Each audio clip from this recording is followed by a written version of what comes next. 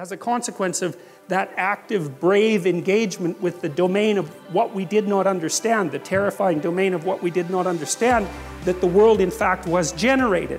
And that idea lurks deeply inside the opening lines of Genesis. And it's a profound idea in my We have to think about the world the way they thought about the world. Okay, and so we have to try to accommodate to that world, else we're likely to impose our way of thinking on the text, and without knowing it, distort the text. Hey everyone, Paul here. So recently I've been thinking quite a bit about what a hypothetical conversation might be like between two men who have garnered a considerable amount of attention for their views on the biblical book of Genesis. Those two men are Jordan Peterson, a psychologist, author, and public lecturer, and John Walton, an Old Testament, ancient Near Eastern scholar, author, and professor. Now, Peterson is an admirer of the Christian story, but he is not a professing adherent to the Christian story and Christian community.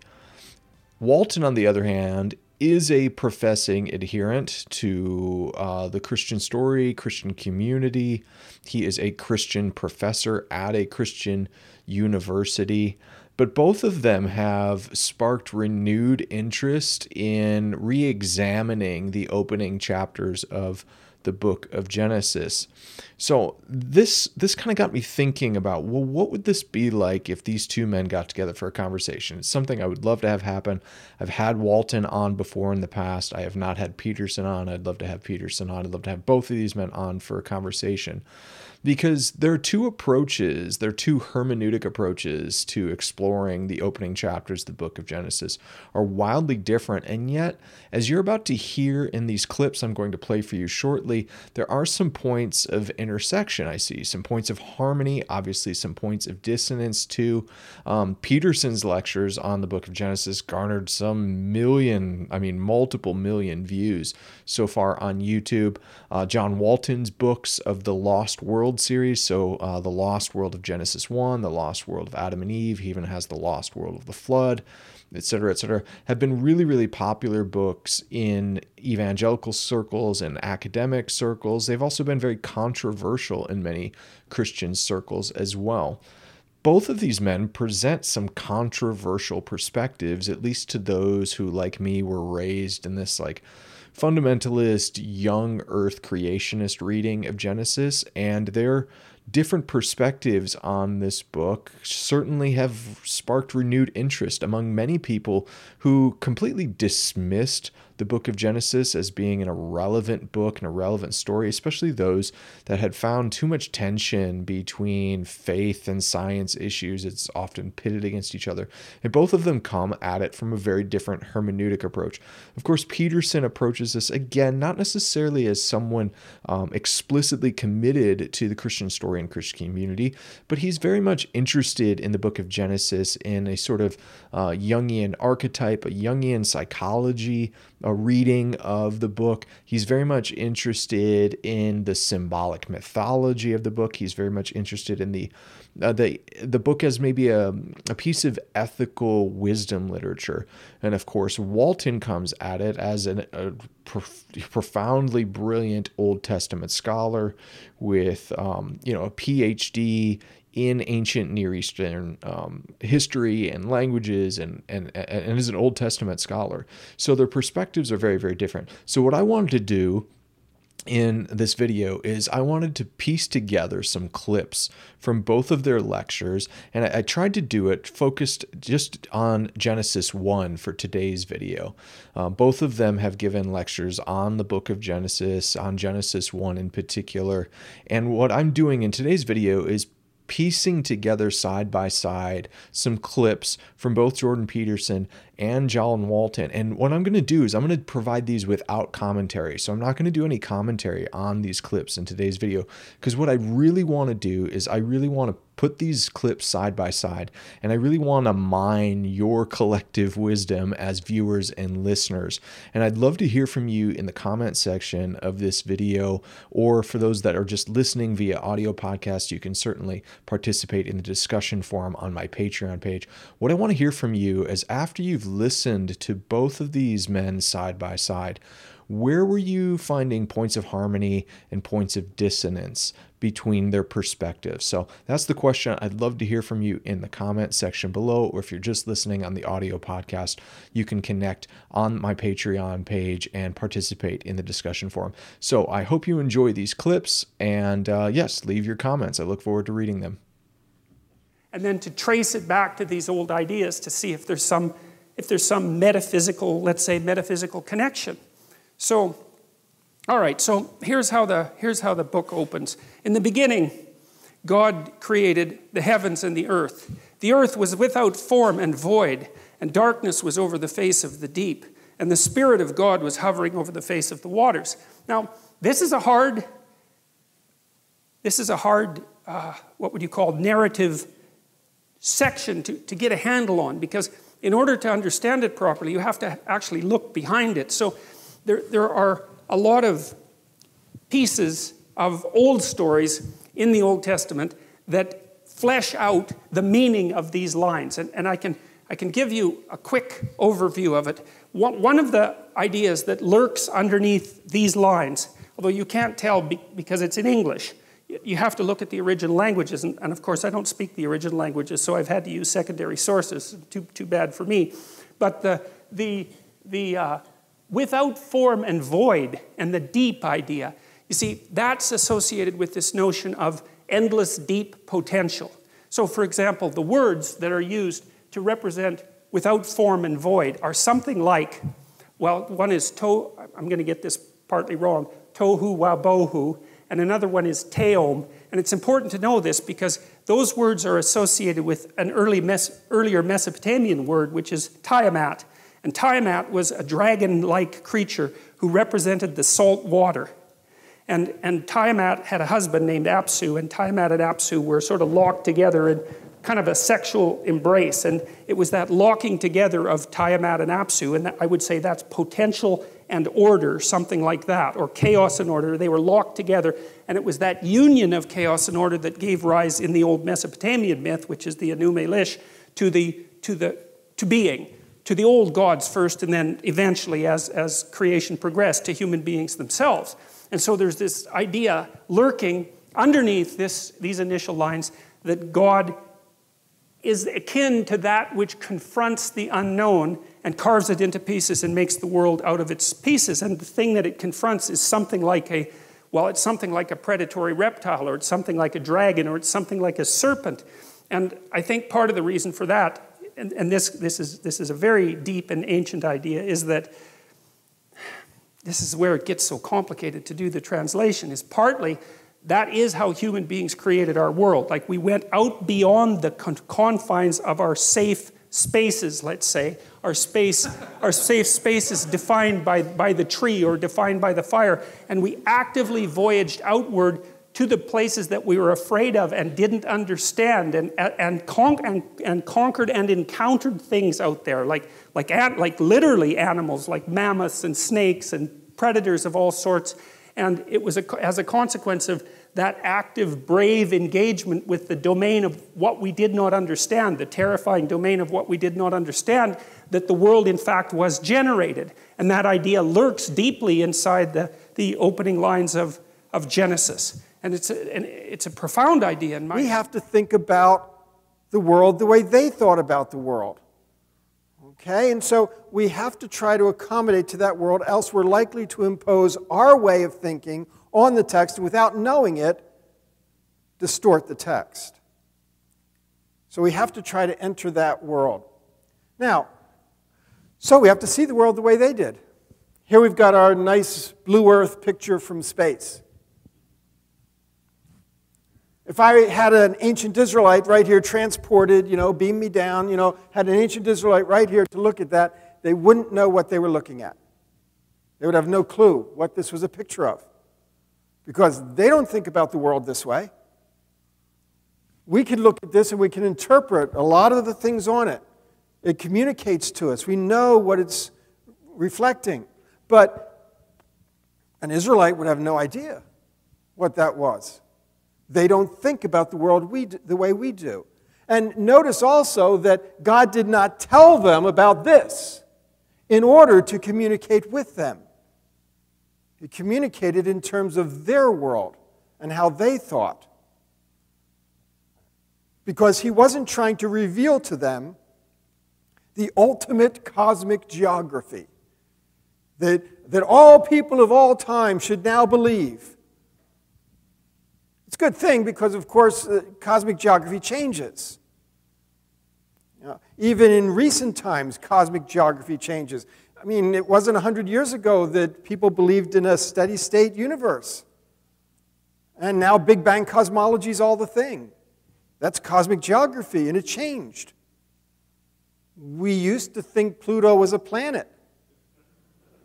Oops. Things change. I was at a conference about a year ago, and there was a UCLA astronomer giving a paper, and he said, "You know why Pluto's not a planet anymore?" No, tell us, please. He said, "Well, we found it with all the improved technology. We found 300 plus other bodies right in the vicinity of Pluto that were exactly the same as Pluto. So we either had to add 300 or take away Pluto. And we couldn't do it to the school kids. They have to learn the names of these things. So it was an act of charity. Anyway, cosmic geography changes. So God didn't reveal cosmic geography for all time. Okay, now, so how did people think in the ancient world? See, that's the question we have to ask. How did they think about the world back then? Well, let's start with Egypt. The Egyptians, this is from an ancient tomb painting, and on your right is, my son's an artist, and so I get him to help me sometimes and draw pictures that kind of help me communicate things. So that's kind of a more modern rendition, but basically the same picture. I don't know about you, but that I get that more than this. But let's talk from this one here. This is a picture of how they viewed the world. This is the solid sky, the dome of the sky, stars emblazoned on her body. Her name's Nut, okay, and she holds back the waters above. That's all of these. That's the waters above. The solar bark is sailing across the skies. There's the sun god. And the sky is held up by the air god, Shu, and here we've got the earth god, Geb, prone across the bottom. The Nut and Geb used to be married. It didn't work out so well, but every once in a while they get hankerings to get back together, and so Shu's got a tough job kind of keeping them apart. But at any rate, you can see that their view of cosmic geography is filled with the gods. That's because we put into a cosmic geography those things which are most important to us. There's prioritization going on. What parts of it do you picture, and how do you picture them? And so we learn a lot by looking at someone else's cosmic geography. And so they've got the gods all through it. That's not a picture of the material cosmos, although it reflects kind of how they thought about the material cosmos, solid dome of the sky, stars emblazoned on the body. I mean, it reflects some of that, but it's really not intended to be a material picture. Okay, they didn't believe that if they walked too far, they would step on her toes or something. It wasn't that kind of way of thinking. But it's filled with the gods. Now, of course, the Israelites wouldn't have this kind of picture. Okay, how would the Israelites think about theirs? Unfortunately, they left us no tomb paintings, so we're kind of stuck producing our own. Again, I got my son to help me on this one. And we just really went through the biblical text and took all the things that were there and tried to reflect them in the picture. Now, here we've got the heavenly temple with its foundations on the waters above. We get that out of Psalms. It's sort of connected to the earthly temple. We've got the solid dome of the skies holding back the waters above, and we've got the waters below. We have a single continent. We have the sun, moon, and stars inside the solid sky. We've got the pillars of the earth reflected here, Sheol, the netherworld, dangling down below, and Leviathan swirling around in the depths. All of it coming out of biblical text. Now, that's a lot different from the Egyptian one, but what you should notice is that it's more different from ours than it is from theirs. To say that another way, if an Egyptian looked at this, they'd know exactly what it was a picture of. And if the Israelites looked at the Egyptian one, they'd know exactly what it was a picture of. But either the Egyptian or the Israelite looking at ours, they would have no clue. This talks about the commonality that is shared among those who lived in the ancient world, even though they have very distinct differences. And we typically discover that when we're comparing between Israel and the other nations around them. Now, if the Israelites thought about the world around them something like that, we have the important question to ask. When God communicates to Israelites, whose cosmic geography does he use? Do we expect God to use our cosmic geography? If so, would he count Pluto as a planet or not? You know? Did he use medieval cosmic geography, Hellenistic cosmic geography? How about the cosmic geography of 100 years from now when we get smarter? No, because cosmic geography always changes. There is no right cosmic geography. And so God just uses theirs. He communicates in terms that are familiar. Not to put a stamp of authority on this cosmic geography, but because you've got to use something to talk about. God wasn't trying to give authoritative revelation about cosmic geography, but he had to use cosmic geography to talk about the things that he is saying with authority. So, as we learn about the way Israel thought about the world, we have to read texts in light of how Israel thought about their world. Now, not only do we have to think about the world the way they thought about the world, we have to think about the text the way that they thought about the text. Remember, if the authority is vested in this ancient author, then whatever he meant by the words is what they mean. The text can't mean what it never meant.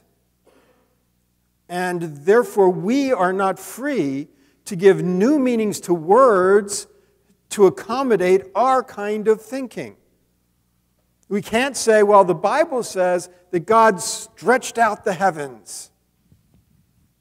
Big Bang cosmology. They didn't know. No, it doesn't mean Big Bang cosmology.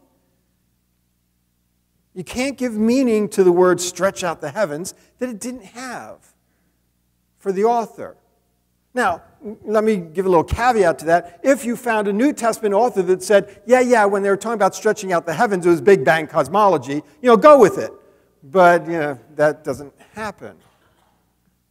We can't give scientific meaning to words that never had such scientific meaning. Otherwise, we empty it of authority. Because now suddenly it's what we want to mean by it, instead of what the author who had authority vested in him meant by it.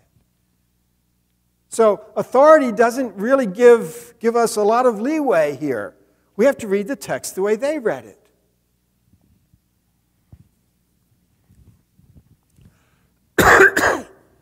Now, as we proceed trying to think the way that they thought, we find out that we've got a little thing to get over here.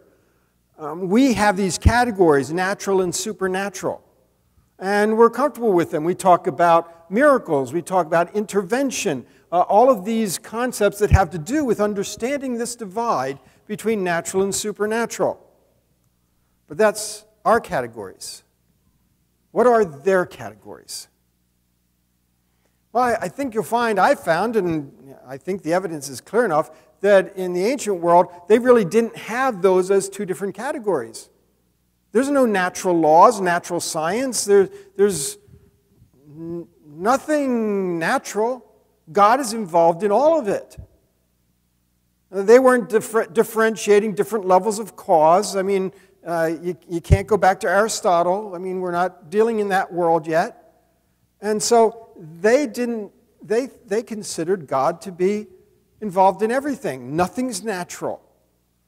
Well, in that way of thinking, it creates some interesting situations, because that means if God's involved in everything, then there's really no such thing in their minds as intervention. Because God's always acting. God's always doing. To intervene, you have to be outside not doing it. And then you can intervene by stepping into something that is not you. Nothing like that in the Bible or in the ancient world. So it's by saying there's no intervention, that doesn't mean God is not acting, that he's kind of always outside, like deism or something. No, he's always at work. Even our word miracle assumes the idea that there are things that God isn't doing, that aren't God's activity, that are non-miracles, and then he does something, and that's a miracle.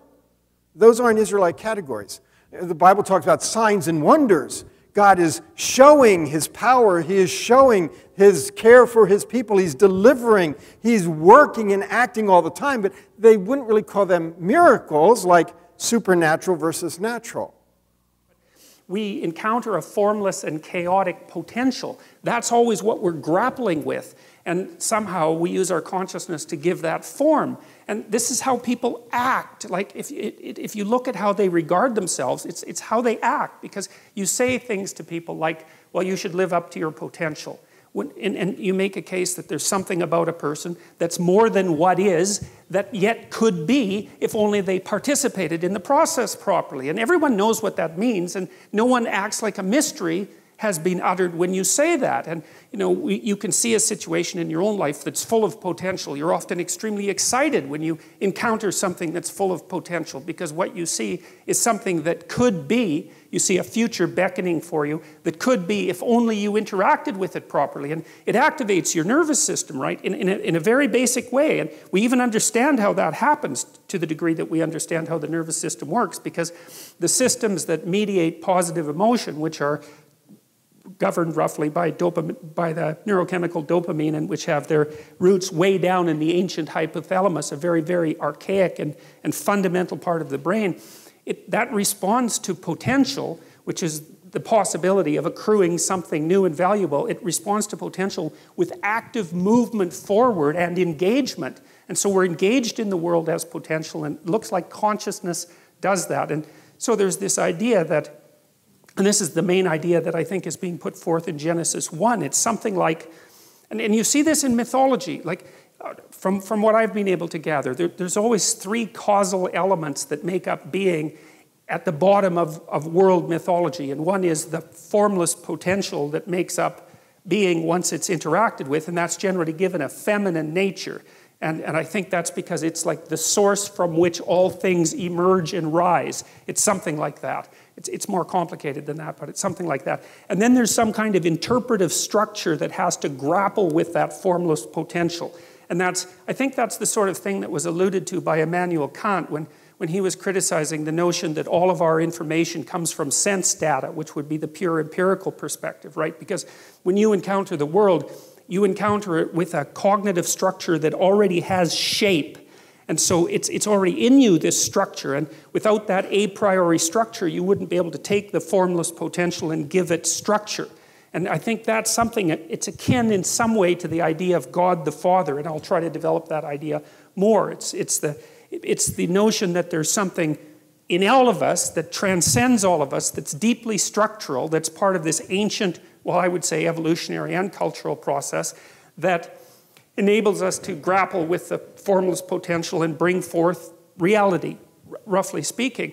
And then there's the final element, and that element seems to be something like consciousness itself, the consciousness that actually inheres in the individual. So it's not only that you have a structure, it's that the structure has the capacity for action in the world. And it's like you're the spirit that gives the dead structure life. It's something like that. And as far as I can tell, the Trinitarian notion that characterizes Christianity is something like, well, formless potential, which is never given the status of a deity in Christianity. And then the notion that there's an a priori interpretive structure that's a consequence of our ancient existence as beings. It goes back as far in time as you can go, the notion of a structure. And then the idea of a consciousness that is the tool of that structure and that interacts with the world and gives it reality. And that's the Word, as far as I can tell. And so the notion is that there's a Father, and that's the structure, and there's a Son that's transcendent, that characterizes consciousness itself, and that it's the Son, the speaking of the Son, that is the active principle that turns chaos into order. And God, it's such a sophisticated idea. If day one doesn't have a material object created, and if the verb doesn't necessarily imply that kind of thing, what are some other ways we can check this out? Well, if it's create and we're moving from one condition to another, non-existence to existence, we need to take a look at the before picture. What did it look like before God created? Now, you can't go to verse 1 for that. Verse 1 is, in my interpretation and many people's, there's good support for this, I think. It's a literary introduction. It's not actually telling you about God creating something. It's telling you that it's going to tell you about God creating something. So, in the beginning, God created heavens and earth. Let me tell you how He did it. Because God's creating heavens and earth took place in the 7 days, not before the 7 days. And we know that because we get to the end and it said, so God created the heavens and the earth in the 7 days. Okay, so this is just literary introduction. So the before picture is verse 2. Now that becomes very important here. So when we look at verse 2, and it describes it as tohu vavohu, formless and empty, something of that sort. But let's take a careful look. Let's take a look at what condition is described in verse 2. Is it a condition without materials? Let's read. Now the earth, wait. Earth. Where'd that come from? Go on. The earth was formless. Plato? What are we talking about here? What does that word mean? Thank you for asking. We'll get to that in a moment. And darkness was over the surface of the deep. The deep. How come the actors are on the stage already? What kind of account is this? And what we find as we read verse 2 is that the starting point is not lacking matter. Earth, sea, they're there already. The starting point is lacking order. Now, does that bear up? Well, first of all, from the ancient world, we find out that darkness and sea are elements of non-order in the ancient world. Israel is thinking along the lines of everybody else in the ancient world, starting with non-order. Then we take a look at the terminology, tohu vavohu, and we find out that tohu refers not so much to something that is shapeless, formless, but rather something that is lacking worth or purpose, lacking order, lacking function in an ordered system.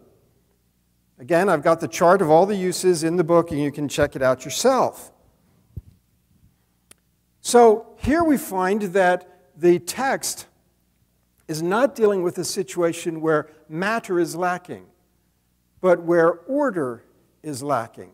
We find a parallel in Egyptian. There it talks about the non-existent.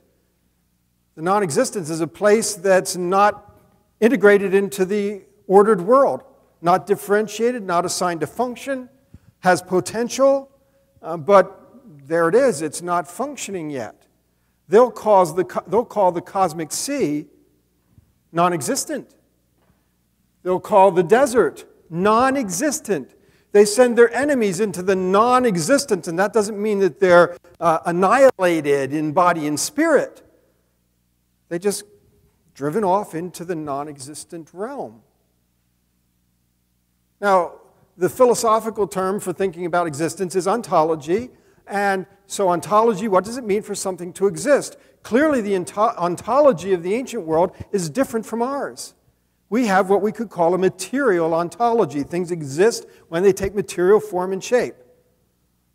Okay, but in the ancient world, that's not where the line is. So for us today, the line between non-existence and existence is a material line. Okay, it becomes material. In the ancient world, the line between non-existence and existence is not material, it is functional. It has to do with order. Same concepts, it's creating. But the line is in a different place.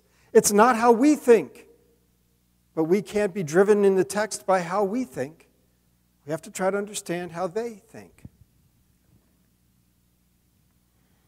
Now, that leads me then to propose the functional focus for this origins account. When we ask what kind of origins account is this, the leaning that we're getting from the day one, what we looked at, from the verb bara, from verse 2 and how it starts, the beginning point, is all pushing us toward function and order and purpose and role. So that's what I'm going to propose as trying to describe what kind of origins account this is. If the ancient functional focus is the key, then existence is defined by having a function.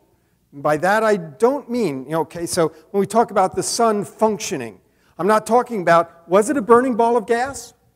No, that's scientific functioning. We're not talking about that. I want to know, was it functioning for people in the world that God made for them? And it can't do that until they are there. Tree falls in a forest and nobody's there to hear it. Will it make a sound? Interesting question. Okay, so I'm not talking about scientific functions. I'm talking about functions for people. The ordered world that they're talking about has people as the key part of it. Okay, so if people aren't there, nothing's functioning. Take the account of a house that's been built and nobody's living in it. It may well be that the electricity's hooked up, the water's hooked up. If anybody were there to turn the faucets and throw the switches, it would work perfectly well. But it's not functioning because nobody's there. That's what we're talking about with functioning. Not being able and ready to function, but actually functioning for someone. In that context, good is not referring to something that's perfect. Hebrew tov does not refer to that. Now, you could make the case that, well, but when it says God is good, isn't that perfection? Well, God is perfect, yes, I'm not arguing with that, but that's not what is conveyed by the Hebrew word there. The Hebrew word being used throughout the usage in the Old Testament is talking about something that's working the way that it should work. That's many of the contexts that you get. Functioning properly in an ordered system. When I got on a plane to fly down here, I assume that the pilot's in the cockpit doing the pre-flight check, the checklist. He's going down the list. Flaps, good. Engine, good. Food. Anyway. Oh, that's not on the list anymore. Okay. So, making sure it's ready to function. Now, how do I know that it means that here? Context, context, context. We would really know what it meant by good if there were only something that was not good. If it only described a not good situation, then we'd know what good was. If it was not good for... we do have something. It's not good for man to be alone. That's not a statement about moral perfection. We won't explore that. It's not, it's just saying that's not fully functional yet. Genesis 1, then, I would suggest, provides an account of functional origins, not an account of material origins. The origins of order, not the origins of stuff, objects. Genesis 1 It's about God bringing order, functionality into the midst of non-order, non-functionality. And that's how things work in the ancient world as well. But you can see I'm not imposing it from the ancient world. I'm showing it to you in the text and then saying, oh, by the way, the ancient world thinks this way as well. All right. Anyway, so let's go to the next part of this here. All right. So, and God said, let there be an expanse in the midst of the waters, and let it separate the waters from the waters. And God made the expanse and separated the waters that were under the expanse from the waters that were above the expanse. And it was so, and God called the expanse heaven. And there was evening and there was morning the second day. Well, to understand that, because that doesn't make any sense at all, really. So I think I told you a little bit about this before. So the world that's being created in this particular account is a phenomenological world. There's a disk of land, because if you go out in a field and you look around, you're on a disk of land, so that's pretty obvious. And then there's a dome on top of it. It's more or less held up by the mountains. And rain comes down, so there's water above the dome, because where else would the rain come from? And underneath the ground, there's fresh water. You can drill down and find that. And then around that, there's salt water. And so that's the world. And it's kind of an empirical world, because if you're a child and you just go out in a field and you look at the world, that's sort of what it would be like.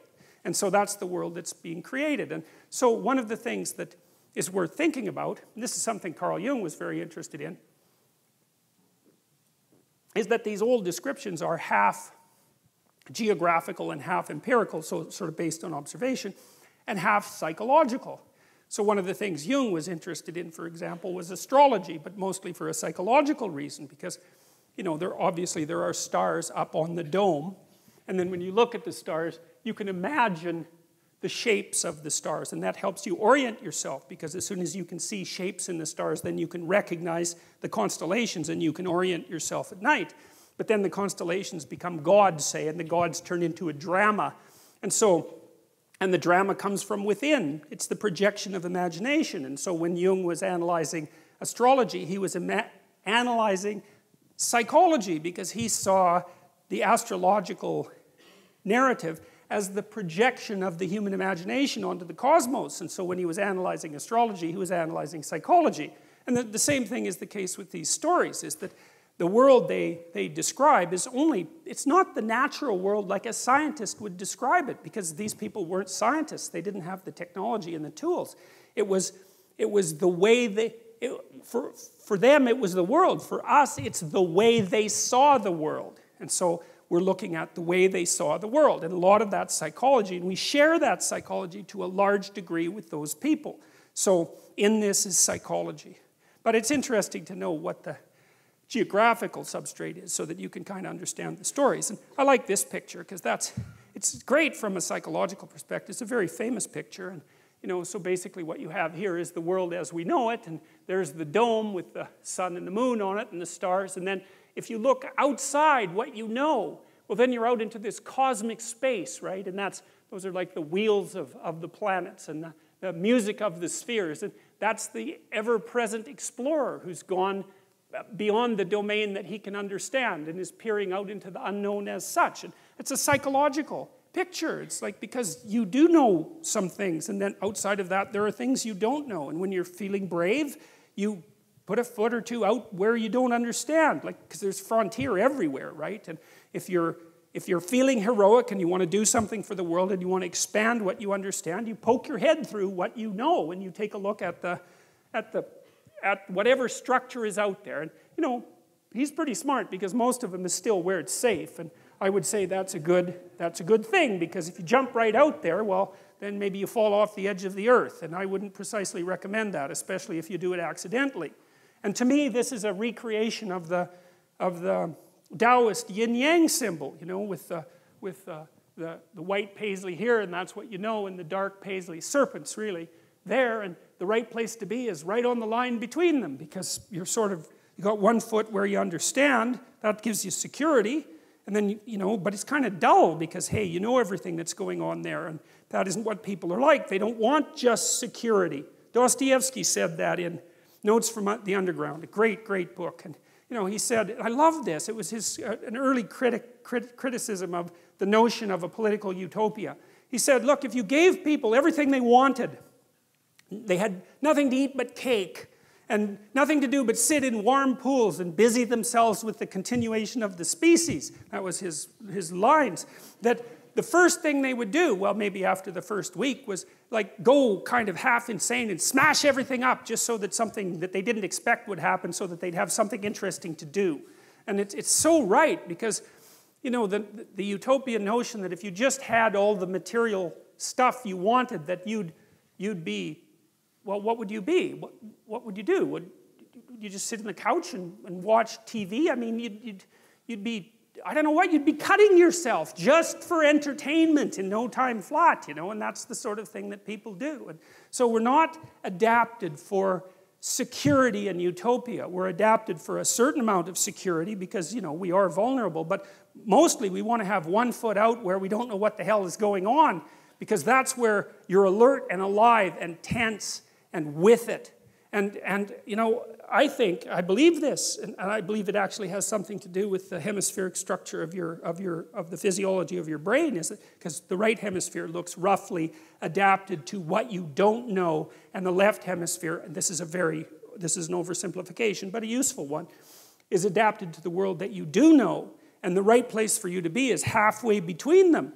Because and you can tell that. That's what's so cool. And this tells you that this is actually reality that's manifesting itself to you.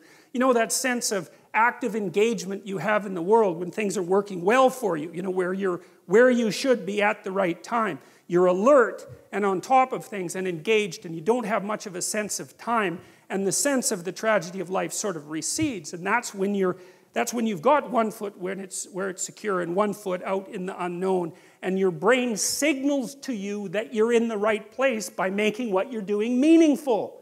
And that sense of meaning is actually a neurophysiological signal that you've got the forces of the cosmos properly balanced in your being at that moment. And that's why it feels so good. And then, well, what else could it possibly be? I mean, you know, our brain is capable of looking beyond our vision. That's what it's for. And that sense of engagement, there's no reason to assume that that's anything but a real signal. And you can reduce it. You could say, well, the problem with being where you know only is that you don't know everything. And that's going to be a problem in the future. And the problem with being where you know nothing is, that's just too much, man. Like, you know, you go into panic mode, and because anything can happen there and you can't handle it. So you've got to mediate between those two things. You want to be secure enough so that your physiology isn't revving out of control, and you want to be out there in the unknown enough so that you keep updating yourself constantly. And that's the place where information flow is maximized. And you know that because that's where you are when you're having a really interesting conversation with someone, or you're gripped by a book, or you're really into a movie, or maybe something that you do as you know, apart from your work, or maybe even in your work, you're into it. And that's because you are in the right place at the right time, and your whole nervous system is signaling that to you. And I would say that's the sort of place that you should be all the time.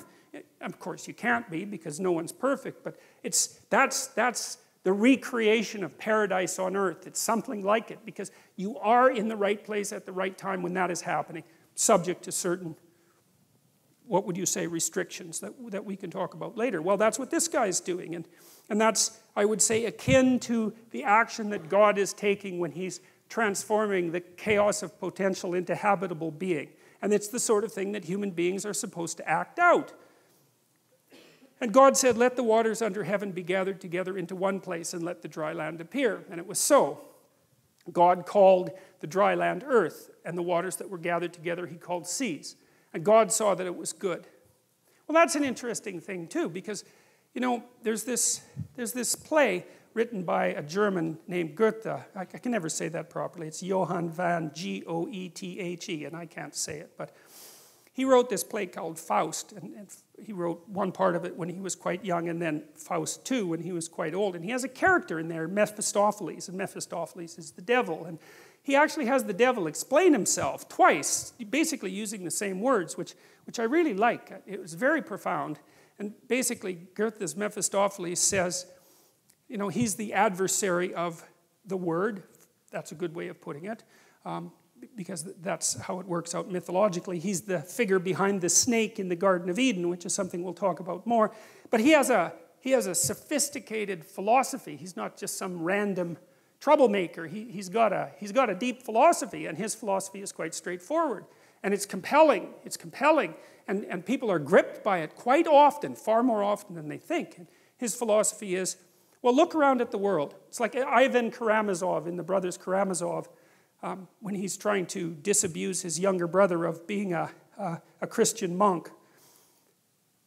Mephistopheles says, well, look at the world. I mean, you look around the world, it's nothing but a bloodbath. It's just suffering everywhere. Everything eats everything, and people die terribly, and they're cruel to one another, and the whole mess is nothing but a constant haul of terrible carnage and ruin and wreck. He says it'd be better if it was never existed at all. And that's a very, very interesting idea. And I do believe, and I've seen this in people many times, that in the depths of despair, especially when you've been betrayed, for example, and you wander into the wrong subdivision of the underworld, that's something that comes to mind. If you have a very sick child, for example, or maybe your whole family is suffering, as whole families do sometimes, an idea is going to come to you. It's like, good God, who put this mess together? And is it really worth it? Is it really worth the suffering? Suicidal people, they say no. They say, no, enough of this. And you have to be pushed a long way, generally speaking, before you'll actually commit suicide. You have to be in very, very desperate straits. But your answer under those conditions is that being is such that it would be better if it had never been. And that's I think it's a terrible philosophy, I believe, because I think what happens if you act it out is that you make the very things that led you to despair far worse. And I can't see that if it's reasonable to draw a logical conclusion that suffering justifies your desire to make being end, that the answer to that can't be to produce more suffering. That just doesn't make sense. And my observation has been that people who act out the Mephistophelian philosophy inevitably make suffering far worse. And then that raises the other specter of, well, do they want being just to cease, or are they just out for bloody revenge at any cost? And my conclusion has always been is that the mask is, well, being shouldn't exist because it's too terrible, but the true motivation is I'm going to make everyone suffer as much as I possibly can before I say goodbye to this place. And if you read the writings of people like the kids who shot up the Columbine High School, they'll tell you exactly that that's precisely and exactly what they concluded and then acted out. So anyways, but in this, God says that it was good. And I've thought about that a lot. It's like, because the question is something like, well, is something better than nothing? Because that's a really good question, And I thought about two things in relationship to that. And one is, well, maybe it depends on how it is that you are. Right? Because it could be that there are ways of being in the world that justify the world. And there are ways of being in the world that make the world unbearable. And I believe that the narrative that runs through the biblical stories is precisely a dialogue between those two types of being. And the optimistic part of the story is that being requires limitation and suffering. There's no escape from that. But there are modes of being that allow that to be perhaps even more than tolerable. Perhaps there are modes of being that allow that to be good.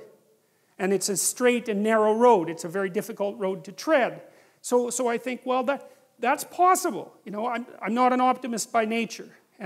But that's one of the things that I've conceptualized and read about that I actually find plausible. Because it's certainly the case, everyone knows this, that there are ways that you can act that make things worse.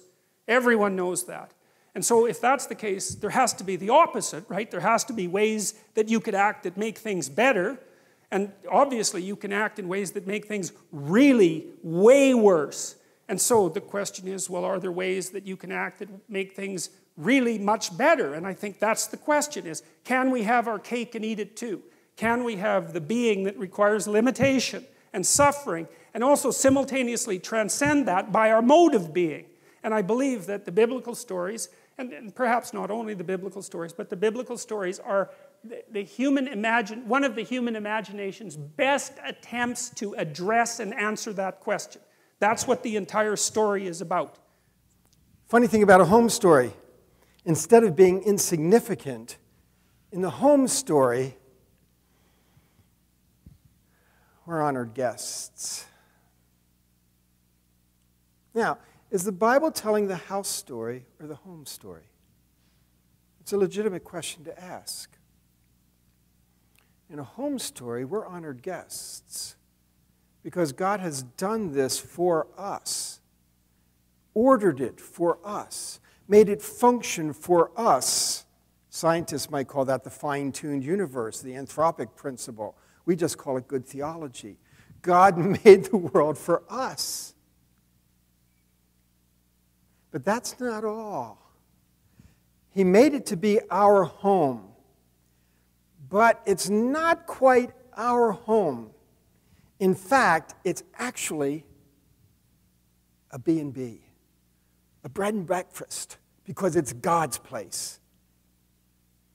It's His home, and He's made it accommodating to us because He wants to be here in relationship with us.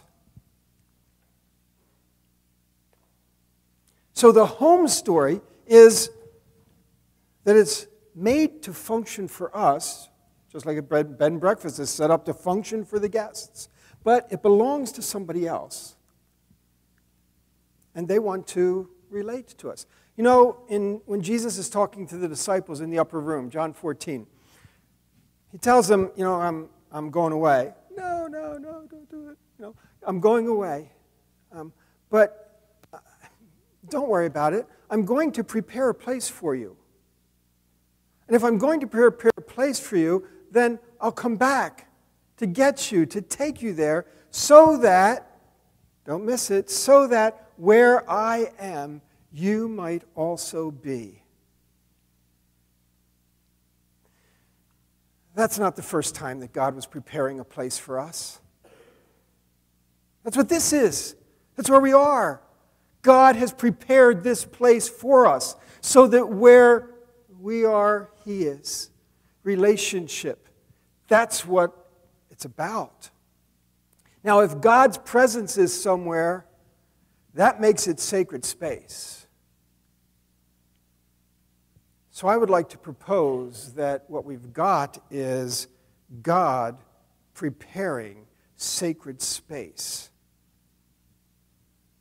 The home story for God is the origins of sacred space. Not an empty cosmos, not just a house with nobody living in it, but now a place for us, functioning for us, Him living there with us. Now, so I've suggested already that day one is telling you about time. God created time, a function, part of the ordered world. Day two, God makes the is He making a solid dome? For those of you who know Hebrew, the rakia. Is He making a solid dome, or is He making, like NIV translates, the expanse? Well, in the book, The Lost World of Genesis 1, I favored the solid sky. I've changed my mind. It happens, you know. And largely that's not because I changed my mind about whether there was a solid sky. I changed my mind about whether rakia is the word for solid sky. And I changed my mind because I found another Hebrew word that I think is the word for solid sky, and therefore this is not the word for solid sky, and therefore the rakia is the expanse.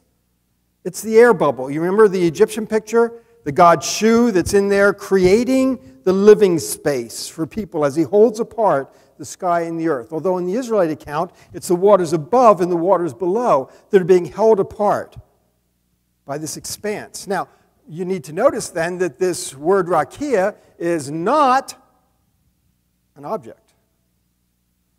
They're not thinking molecules of hydrogen and helium and oxygen. Okay, we're not talking about materiality here. God's creating living space.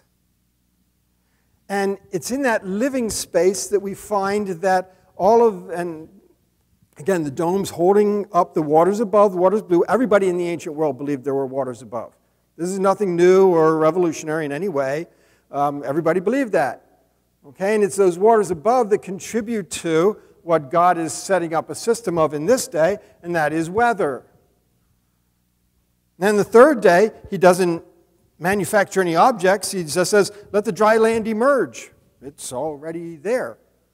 Let the dry land emerge, and let these plants sprout. Let them drop seed and sprout. That's an order, function kind of system. And he sets that up to work in an ordered realm. And so on the third day, that's why we can have food. The first 3 days, then, God created significant functions for human existence: time, weather, food. Now, I submit that if you go to any culture in any time period, pick your place, pick your time, pick your people group, okay, they all understand very well the issues of time, weather, and food. Not so much quarks and supernova, but time, weather, and food they've got down pat. Matter of fact, most every conversation you have with a stranger is about time, weather, or food. I mean, they're really kind of the only things we ever talk about when it gets down to it. It'd be hard to add a number 4 to the list. This is our ordered world, and God set it up. Now, is the text aware that these are the 3 categories that constitute the ordered cosmos in which humans live? Yeah. Look at Genesis 8:22 after the flood. As long as the earth endures, seed time and harvest, that sounds like food. Cold, heat, summer, winter, sounds like weather, day and night, time will never cease. The text knows these categories. I could take you through cuneiform texts that these are the categories they work with. Sumerian texts, Babylonian texts, Egyptian texts, from early literature all the way into the Hellenistic period, these are the categories. And they talk about creation in these terms. I don't have time to do that tonight. Okay, so we have the 3 functions. Days 4, 5, and 6 are different, though. Days 4, 5, and 6 are functionaries that inhabit those areas. So we get the sun, moon, and stars. We get the birds and the fish. We get the land creatures and people. They inhabit those. Now, so functionaries are part of the picture, that God fills the earth with these functionaries. Now, we could say, well, okay, now we're getting to God making objects. Okay, but, you know, if you've got to wait to day 6 to get there, you still would question, what kind of creation account is this? I mean, you say, but what about day 4? God made the sun, moon, and stars. Question. When we think about the moon, we say, oh, well, that's a rock in orbit, 375,000 miles away on average, pocked by the asteroids, reflecting the light of the sun, rotating, revolving. Those are all it doesn't go through our mind, it's so subconscious, but this is how we think about the moon. It's a material picture of the moon. Do the Israelites know any one of those details? No, they don't. Okay, so when they talk about the moon, what are they thinking? What's their material picture? No, not green cheese. Try again. What's their material picture? No. They don't have one. They don't know the moon is an object. Same with sun and stars. They don't know they're objects. Well, what do they think they are? Exactly what they call them. Lights. So when the text talks about God making sun, moon, and stars, the Israelites are not thinking God's making objects. Even though we know they're objects, and we can say God made those objects. By the way, yes, He did, of course. God built the house. Yes, of course, He did. But we're not asking all the things that God did. That would be a long lecture. But we're asking, what is this story? What's the Genesis 1 account? What origin story are they telling? It's not about objects.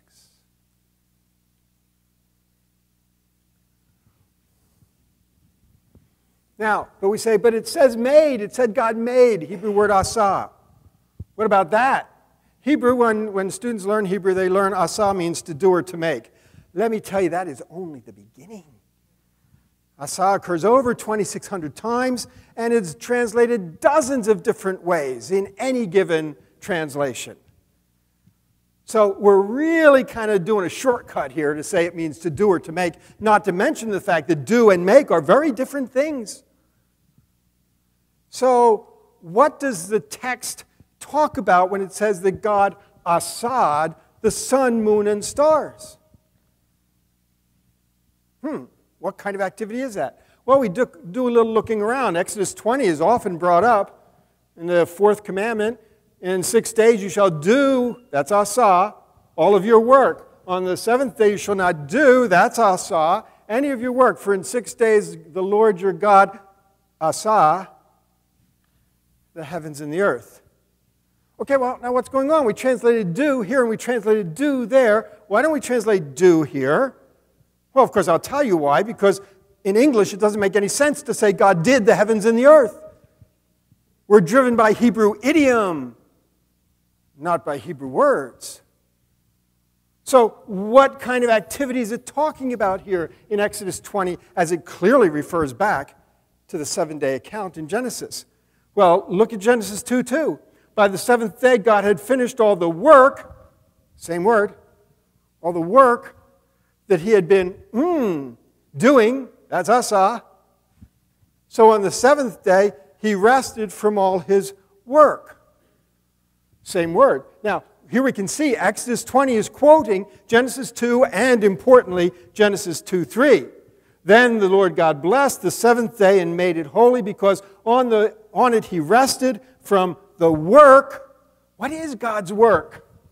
The work of creating, that's bara, that he had done, that's asa. What does it mean for God to asa something in Genesis 1? He's doing his work. What is that work? He's baraing. He's creating. Is that a material manufacturing process? No reason to think so. We can look at other uses.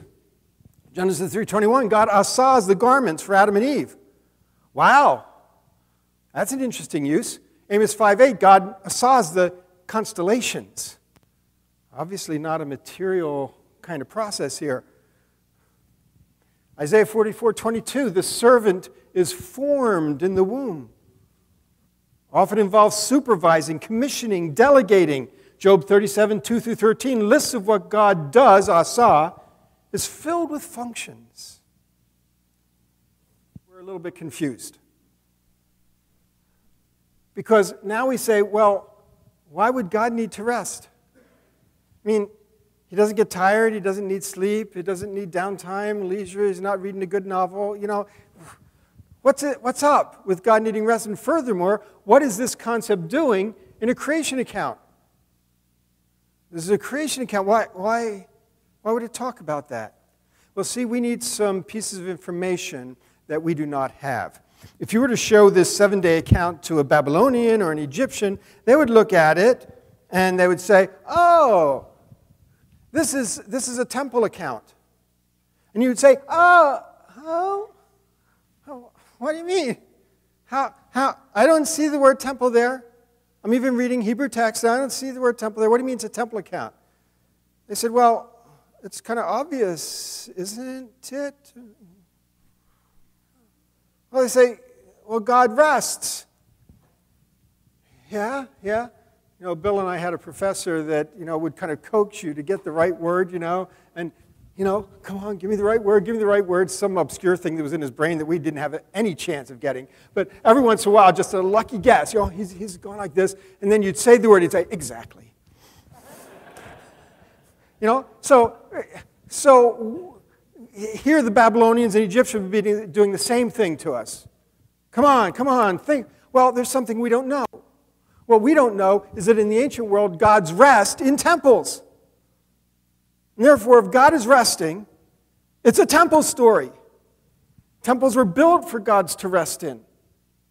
And therefore, something that is obvious to any reader in the ancient world, we miss entirely. The temple is not only a house for the deity, it is the command center of the cosmos. This is where the God runs the cosmos. You know, it's just like if you were thinking of the White House and you thought it was all about the Lincoln bedroom. No, it's about the Oval Office, folks. You know, it's where the president runs the country. That's what makes that important. And it's the same thing with the temple. This is where God runs the company. It's the country, the cosmos. It's the hub of operations. Okay? And we see that this is addressed in a biblical theology of rest. When God says that He's going to bring the Israelites rest from their enemies all around, it's not that He's going to bring them, what, leisure time? No. Stability, security, order, so they can live their lives. When Jesus says, "Come to me, all you who labor and are heavy laden, and I will give you naps." No. I will give you rest. And that's the order and stability of kingdom living. And there's a yoke to carry. Take my yoke upon you. But it's rest because there's order and stability in the kingdom. And Hebrews 4 tells us you've not yet entered that rest. See, the biblical theology of rest helps us understand this. That it has to do with kingdom, not leisure. God ceases His ordering, Shabbat, to cease. He ceases His ordering because it is now optimally ordered for human life, and therefore He takes His command. God's rest is equivalent to God's rule. Let's look at the text. Psalm 132, let us go to His dwelling place, temple. Let us worship at His footstool. Come to your resting place, menucha. Okay, and you in the ark of your might, for the Lord has chosen Zion. This is my dwelling. It's a temple. This is my resting place forever and ever, and here I will sit enthroned. God's rest is equated with His rule. You know, when you move into a new place, a new apartment, new house, what do you start with? Boxes everywhere. No order whatsoever. You cannot live your life in boxes. And so you begin ordering your world, unpacking the boxes, putting everything in its place. And you order that world, and when you're done ordering it, the last box unpacked, someday I'll get there. I've only lived in my house 8 years, so someday I'll get to that last box. But at any rate, when you finally get to that last box, then you can say, and you take a nap, and then you leave and never come back. No, of course not. We're not, okay? You now are able to rest, which means you are in a controlled environment which you have set up and ordered for your use, and you are now able to function normally in that ordered setting. Creation. People may be the climax of the 6 days, but make no mistake, rest is the climax of the creation account. Do not talk to me about the 6 days of creation. It's a 7-day process. And without the 7th day, it's meaningless. God doesn't order it for nothing. What did God do on the 8th day? He ruled. What did He do the 9th day? He ruled. That's what He did the 6 days for, to enter that rest and to rule. And He's been doing it ever since. Rest is the main goal of creation. See, and we lose that entirely when we think that this is a house story, when we think it's about material objects, because then we don't know what to do with day 7. But rest is the main goal of creation. He is ordering it in order that we rest in it. We do, He does. Relationship. Resting expresses control over an ordered system. Rest is not the opposite of activity. Rest is not becoming uninvolved. Engagement, not disengagement. Rest is something we engage in. It's not disengaging from everything. Rest God gives resolves unrest.